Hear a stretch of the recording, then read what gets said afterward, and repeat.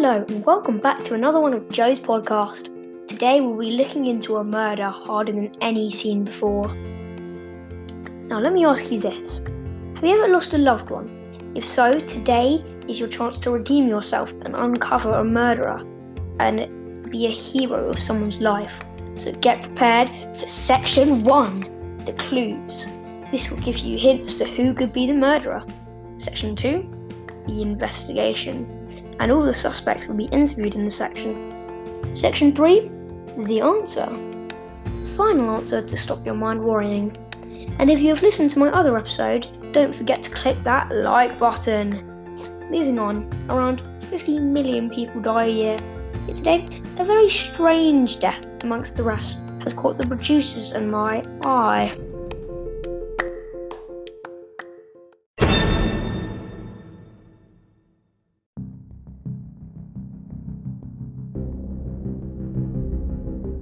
"1981. A deceased body was found dead in the games room of a mansion.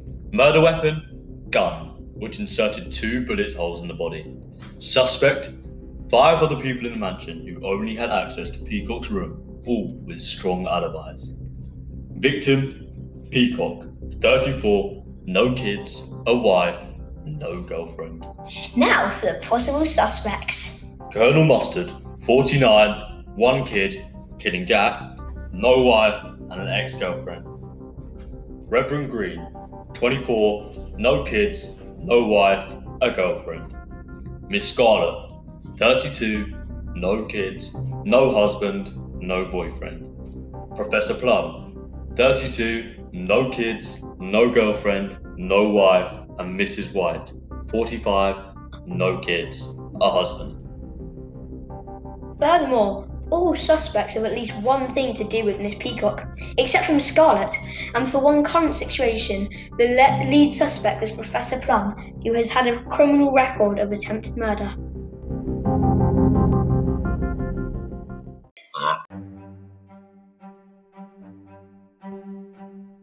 "1981, Day 2, the investigation. Now it's time to interview your suspect. First, Mrs. White. Now, Miss White, where were you on the day of the murder?" I was in the cafeteria. I don't really know what hour the murder was, but I was in the cafeteria, yes. Okay. Now, Miss White, did you have any access to Peacock's room? No, I live all the way down the hall. You would have heard me, I swear. I didn't, I know. Okay. Now, from inspecting your room, we saw Reverend Green's clothes, and you said you were alone that night, leading me to believe that you were cheating on Peacock for Reverend Green. Supposedly, you would want him dead, for if he found out you were cheating on him, he would sue you for what little money you have left. Am I right? No, of course not. I could never harm a living soul. But yes, you cheated on your husband. But please, I would have never done it again. She definitely did it. We still have 4 other interviews to go. That led me on to my next interviewer's room. This is where I saw a golden piece of evidence shining before me. The key to the valet parking, which was odd, seemingly as Miss Scarlett got a lift up here by Reverend Green, and Miss White, making her not have a car. What could she possibly be hiding? Now, to answer that question, we will start the interview. Now, Miss Scarlett, where were you on the day of the murder? I was in my room, I was just chilling, jamming to some tunes. Do you have any access to Peacock's room? Well, yeah, he invited me next door, but he didn't give me a key to his room, so I couldn't have gone in, and there's no other secret entrance or whatever. Now, did you or did you not get a lift up here by Reverend Green and Miss White? I did. So, do you have a car? I do not.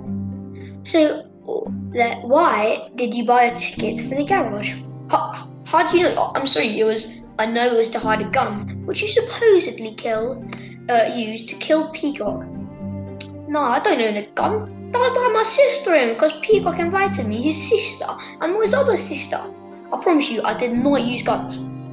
Did you plant it there? You know, I can sue you. You do realise you're talking to a detective? A corrupt detective. Oh, no, she was a hard nut to crack. Also, definitely the killer. You said that last time. We're moving on to Professor Plum, who we already know has a criminal record, but we need to find out what he was in for. Ah, perfect timing. Now, Professor Plum, why did you go to jail? Well, I've always been ashamed for it, but attempted murder is one day I was flying high with all the money, but my business was shut down. I went out at the night and came into a whole street making fun of me.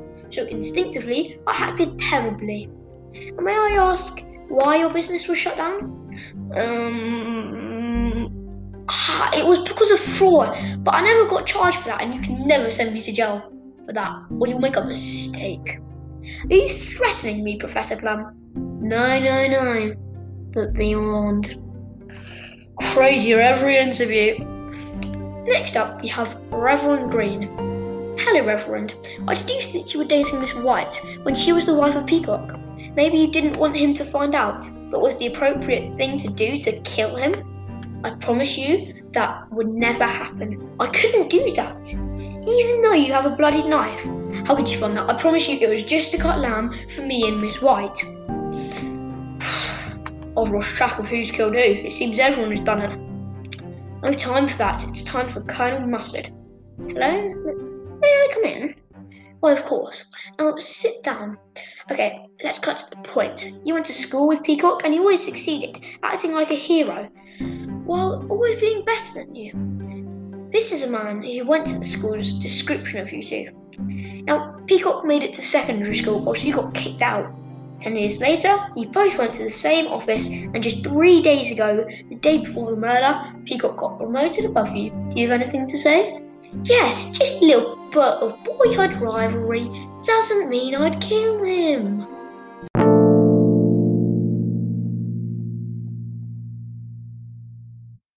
"1981, day 3 of the murder. Well, at least those interviews came in handy. Now call all the suspects into the room. It's time to stamp an end on this story. Hello, and welcome to the living room, where I've been studying for the last 3 days trying to find which one of you did it. What was it, one of you? You see, in my first interview, Miss White got very overdramatic, thinking she was hiding something. But it wasn't her, it was Reverend Green, whose plan was to take Peacock to court to face fraud charges, as Professor Plum and Peacock were on the scamming. But Peacock turned in his friend because he knew they would both go to jail. But if he handed in his friend, they would never suspect Peacock also did it. But Miss White knew all about this and wanted a good reason to leave her husband, him going to jail.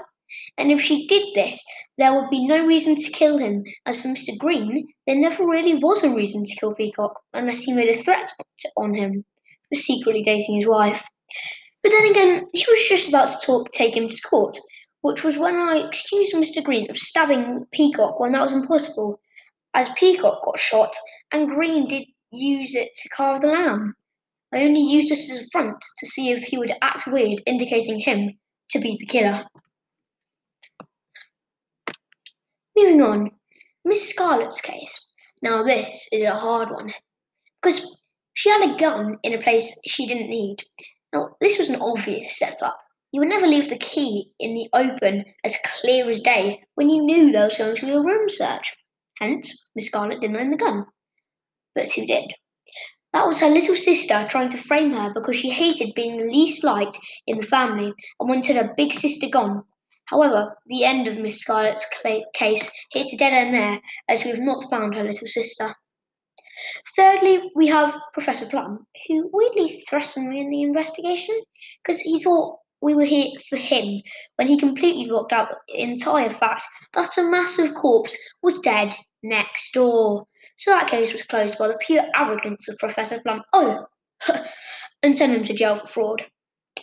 Sorry. Now, off that, we have to research into Colonel Mustard. He was a life enemy of Peacock, but as shown in his childhood, he was rubbish at covering up, and he was too in love with the son, killing Jack, to kill, because he would almost definitely get caught and did not want his son living on his own. So everyone is crossed off the list, except from Peacock himself.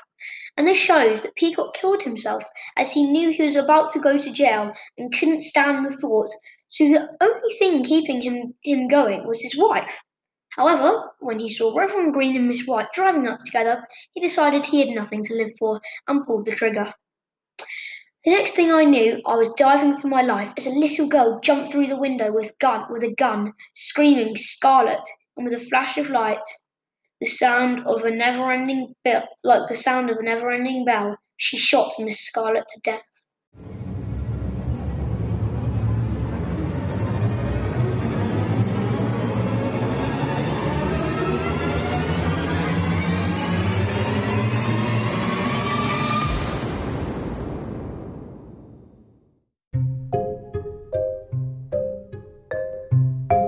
Hope you enjoyed it, and that is another episode from Lord Atkins.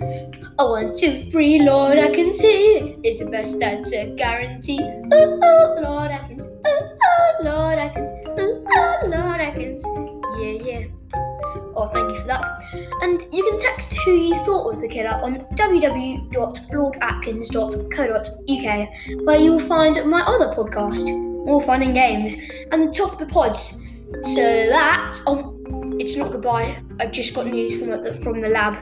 The blood on Reverend Green's knife was Peacock's. This story has not come to an end. He must have cut a hole in Peacock's body to look like the bullet wound and pushed a bullet in there. This case is definitely not over.